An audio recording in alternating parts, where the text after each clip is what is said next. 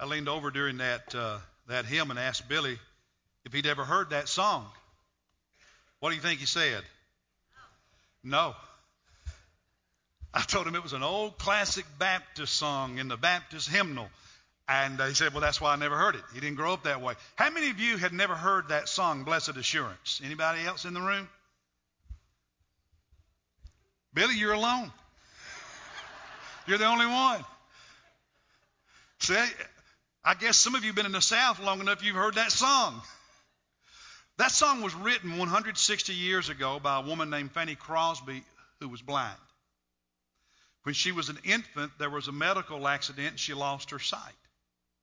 But what's interesting, when you look at her hymns, and she wrote over 1,000 songs, when you look at them, quite often she talks about sight, about seeing, about vision, even though she's blind. And in the one we just sang, visions of rapture now burst on my sight. She had this uncanny ability to see biblical truth, to see biblical images, to see spiritual reality and write about it. And there are many of us who, when it comes to our physical eyesight, it's 2020, we don't even need contacts or glasses, but when it comes to spiritual things, when it comes to the Word of God, our vision's not as good. We struggle to see and hear God and understand. And Jesus spoke very clearly about the importance of having spiritual vision, of being able to see the things of God, to see and hear the Word of God as the Holy Spirit enables it to speak into our hearts and souls. So if you have your Bible, I invite you to open it with me to the Gospel of Matthew chapter 6. This is in the middle of the Sermon on the Mount, the most famous sermon Jesus ever preached. Matthew chapters 5, 6, and 7 are his sermon on the Mount. And in chapter 6, right in the middle of it, if you will, in verses 22 and following, Jesus said, the eye, your eye, my eye, the eye is the lamp of the body. So then if your eye is clear, notice this, if your eye is clear, then your whole body will be full of light. But if your eye is bad, if your eye is bad, your vision is bad, then your whole body will be full of darkness. If then the light that is in you is darkness, how great is the darkness? Now just let that sink in for a moment. Jesus said your eye, he's referring to your literal physical eye, but that word also in Scripture is used figuratively to refer to our ability to understand something, our intellectual wisdom and insight into things. So it's both of those. And so Jesus says your eye, your literal eye and your spiritual eye, figuratively, he says, listen, your eye is the lamp to your body, to your life. What does a lamp do? It gives light so we can see. This word in the original text is the picture of a portable light, a candle or some type of light that someone could carry around. So as they were walking, it would give light to where they were going in a dark place, whether it was outside or in a dark room at night. Shows us the way to go. It's like this flashlight. If we were, is that bright? Pretty good, pretty bright? If we were to turn out all the lights, I could see. This would be a lamp. This would be a portable light that I could take with me everywhere I'm walking so that I wouldn't have to stub my toe, bump into something in the dark, fall, trip. I could see, I could know what's around me because, is that bright? Okay. Just making sure you're awake over there. That's what a light does. That is exactly what this word means. Jesus says that's what your eye does for the body. Your ability to see not only physically but spiritually, emotionally, to be able to see things the way God does, to see things through His lens, through His Word, shapes your life. Where you walk, how you walk, whether you stand erect or you trip. where you get someplace good or you end up someplace bad. Your eye, he says, is the lamp that gives light to your body, to your lifestyle. In Luke 11, when this same story or same teaching of Jesus is recorded, there's a little bit added there where it says, if therefore your whole body is full of light with no dark part in it, it will be wholly illumined, as when the lamp illumines you with its rays.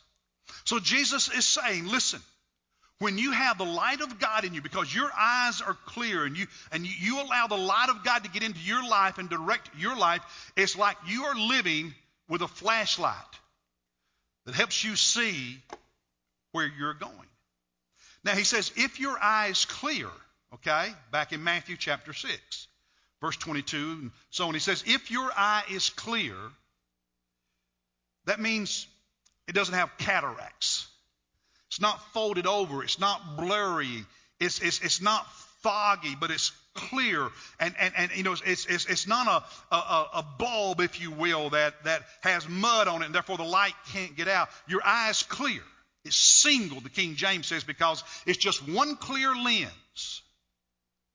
He says if that's the case, you have a good eye, then your whole body is going to be full of light.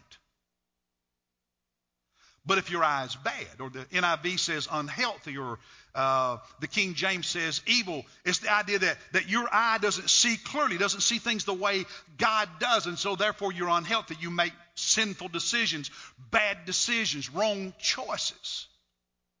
He said the result of that is that your body, your life, your decisions, your priorities, your way of doing things is going to be darkness. And in Scripture, light is often a symbol for holiness and purity in God and obedience, and darkness is often a symbol for sin and disobedience and failure and what is the opposite of God. And so Jesus is saying the way you live, the way you think, the way you make decisions about life, the way you go through your time on this earth is shaped by your literal and your figurative, your physical and your spiritual eyes. Do you see clearly or not? Are you looking at the right things or not? And so we've chosen a word that we want to be our word as a congregation for 2020. And that word is clarity. That we be able to see clearly. Because the only way to walk in obedience to the will of God is to have clear vision. To see things the way God sees them. That's true of us as a congregation. That is true of you as a family, as a husband, as a wife. That's true of you as an individual disciple. That's true of you in any sphere, any aspect of your life. Is the only way to accomplish what God has for you is to have clarity in your ability to see things the way God sees things. Billy Judge has this sense of clarity that God has put Pittsburgh in front of them, and that's where I want you to go. Does he understand everything that's going to happen when he gets there? No. Does he have a strategy? Yes. But does he know where God wants him to go? Yes. Does he have a name? Yes. Here's a map of downtown Pittsburgh that we're going to put out in the lobby. So every time you walk by, you can pray for Still City Church, because there's clarity that God is calling him and others and us to partner to plant a church there. You can't do that if you don't have a sense of clarity about what God wants in your life. And Jesus said, if your eye is clear, then you're going to be filled with light. But if your eye is bad, you're going to be stumbling around in the darkness, making mistake after mistake after mistake. In our Vision 21 document, there's a paragraph on Sunday school. This coming year, we're going to get clarity on Sunday school. Because we're committed to Sunday school. It's important. God uses it. But one of the challenges we have is that there are too many ideas floating around about what the purpose of Sunday school is and how we do it. We're going to get clarity this coming year on what is the role of Sunday school and how do we do it right, and we're going to get on board with that. Because without clarity, we'll continue to stumble around in the darkness and not be as effective as we need to be. Jesus said your eye needs to be clear Your eye needs to be clear. Now, I want you to think about this sermon. What's Jesus really saying here? Because right in the middle of the Sermon on the Mount, he's talking about your eye, and is it clear, and are you walking in light or darkness? Well, he drives the point home. Notice how he ends the Sermon on the Mount, the very end of chapter 7, verse 24. He said, therefore, everyone who hears these words of mine and acts on them, he's to be considered a wise man. Then he goes on to talk about somebody building a house on a solid foundation that stands against the storms, or he builds a house on a sandy foundation and it can't stand up against the storm. What Jesus is saying is your life, your discipleship, your walk with God, your marriage, your life, you want to build it on a good foundation. And the only way to do that is to hear what he says and then do something with what he says, to act on it.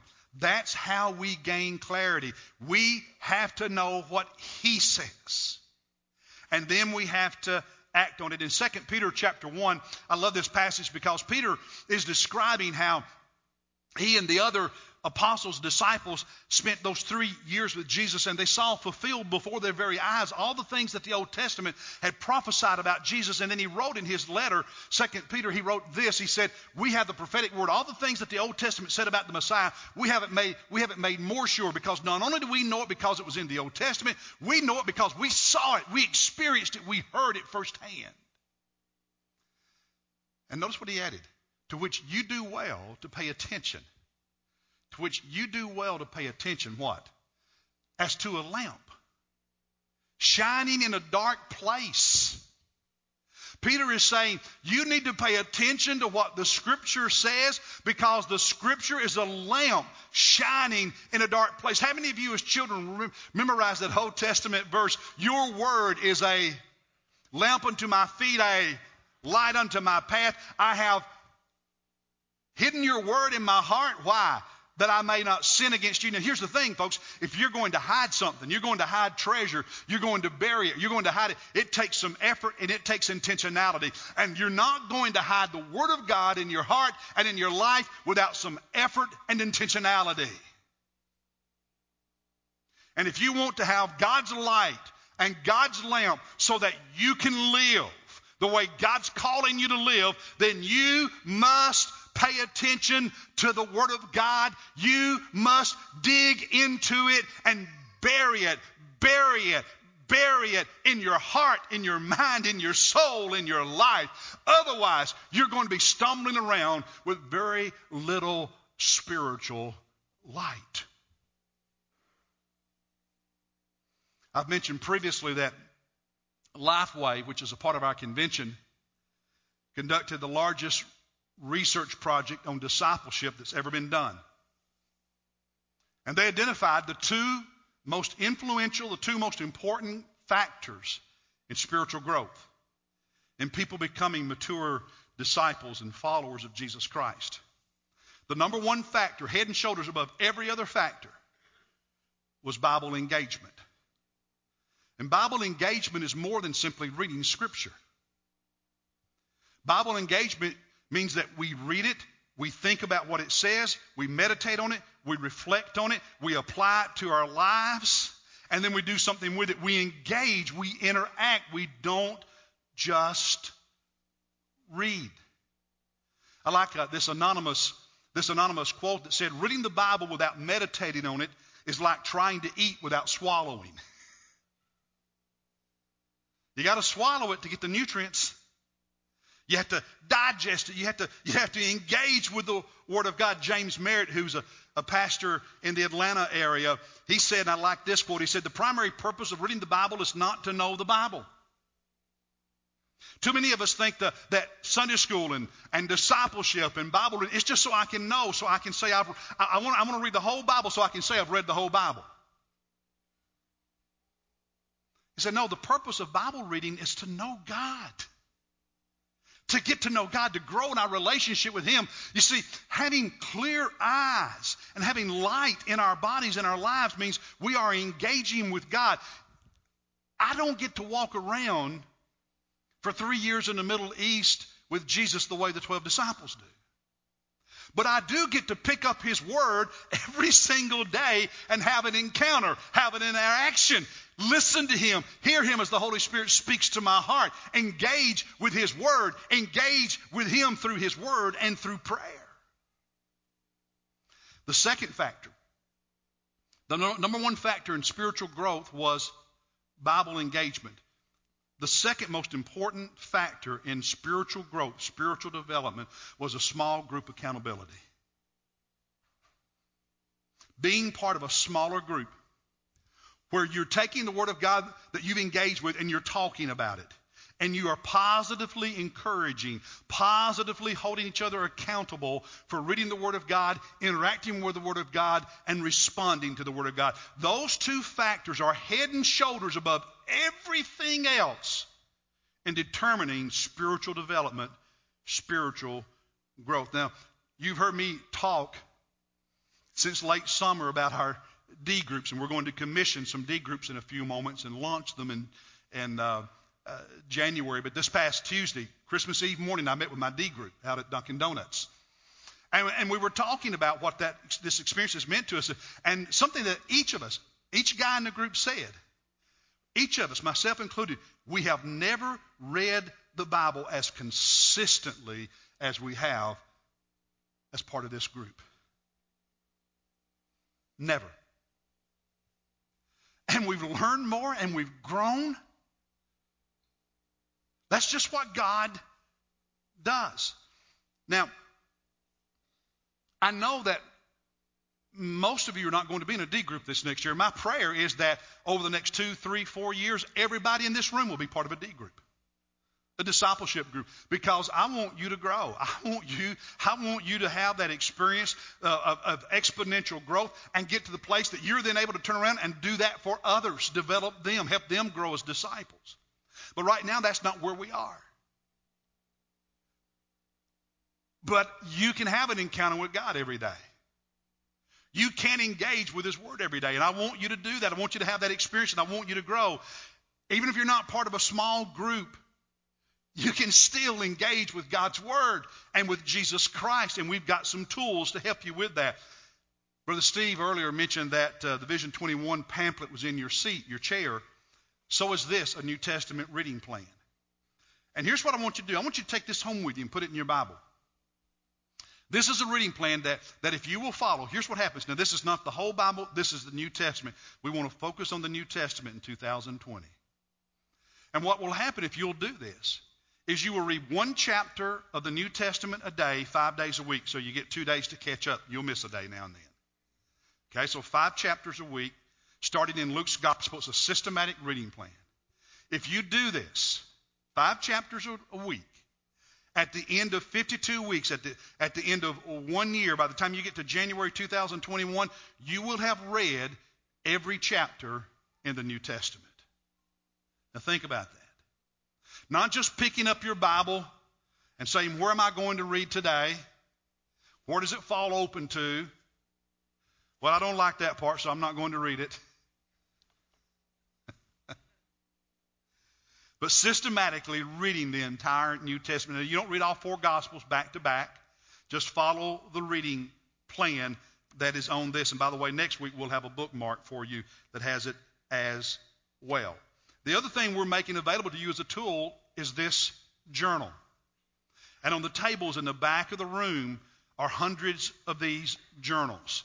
And they just basically have blank pages on the inside. But also on the inside cover and the back cover is this reading plan. So you have the reading plan in this bifold, you have the reading plan next Sunday in a bookmark, and you have the reading plan in these journals. And we'd love for each of you to get a journal and take it with you. And why a journal? Because remember, the number one factor in spiritual growth, having your eyes clear and filled with light, is not just to read the Scripture, but to engage with it. And what I'm asking you to do, what I'm asking each and every one of you to do, is to read a chapter of the New Testament, one chapter, 5 days a week, and then on a page in here put Luke 1, and then just write, what did God say to you? Maybe there's a verse or a phrase that stood out to you. You were reading them, and pray before you read. God, speak to me. God, speak to me. Speak to me.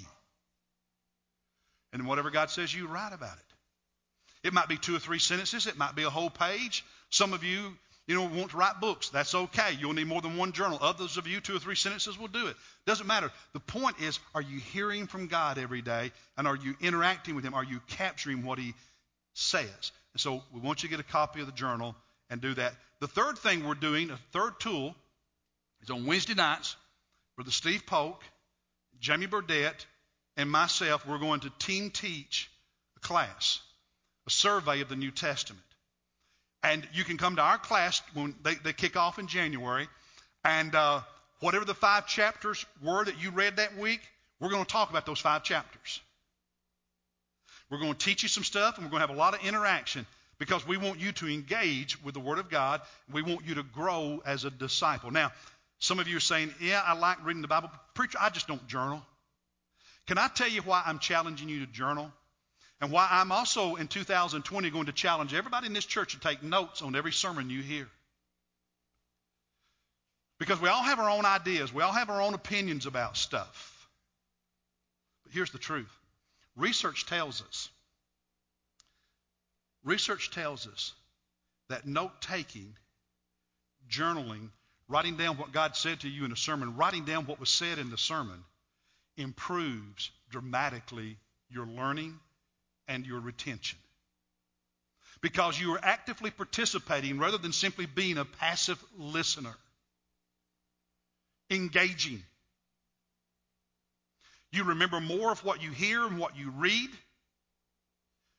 In fact, we know that physically it creates new pathways in the brain so that you retain more of the information.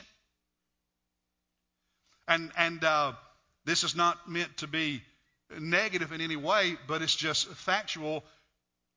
Handwritten notes work better at that than digital notes. Nothing wrong with digital, but handwritten is even better at retaining information. We also know from research that when you read Scripture, interacting with a physical paper copy leads to more engagement than reading digitally for the average person. So just something for you to be aware of. So I'm encouraging the old-fashioned thing of get a Bible and mark it up. Get an ink pen and write in your journal. Bring this with you on Sundays and take notes on the sermon. Why? Because you want to grow. God wants you to grow. We want you to grow. We want you to experience Christ and to develop your life as a disciple. Be filled with light. In Vision 21, I mentioned there's a paragraph on growing disciples.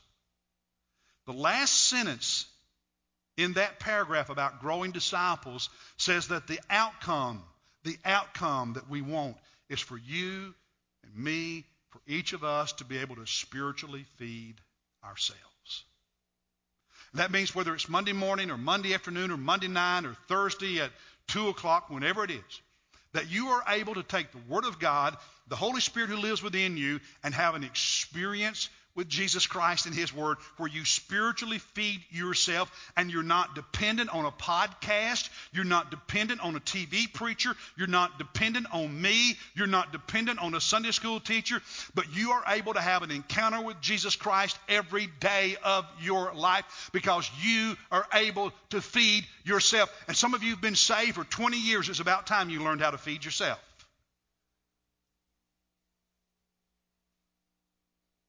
This is how you'll do it. You just got to get in there and do it. That baby picks up that spoon. And have you ever watched a baby eat? How's your boy doing? How old is he now?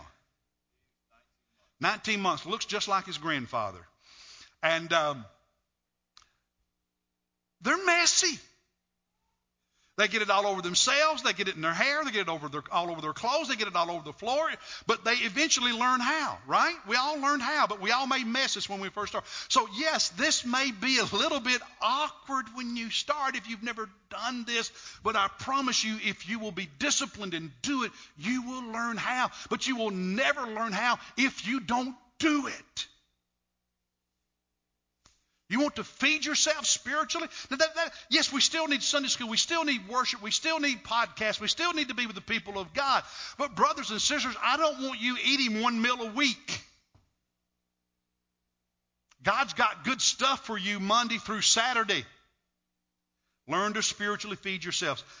I'm about done. Let me wrap this up. So when Jesus says all this in the Sermon on the Mount, who's he talking to? Who's he talking to? Matthew chapter 5, Sermon on the Mount begins by saying, when Jesus saw the crowds, he went up on the mountain. And after he sat down, his disciples came to him. And he opened his mouth and began to teach them, saying. So there was a crowd, but he was really talking to his disciples, to his followers.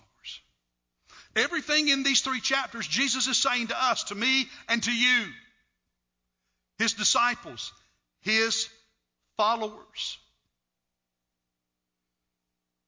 And it's so we can grow. But let me make one last point, okay?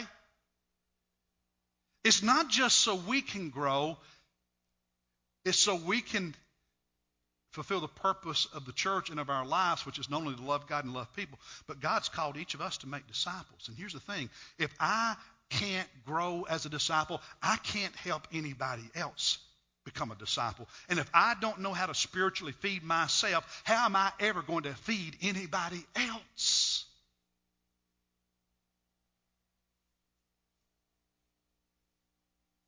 And in this Sermon on the Mount, in chapter 5, Jesus said, you are the light of the world. Just like his word, his truth is the light that helps us see how to live and what to do. He said, as my light shines in you and through you, you then are the light in this dark world for all who are lost. You are the light of the world. City set on a hill cannot be hidden. Neither does anyone light a lamp and put it under a basket, but on the lampstand. And it gives light to all who are in the house. And then he said, let your light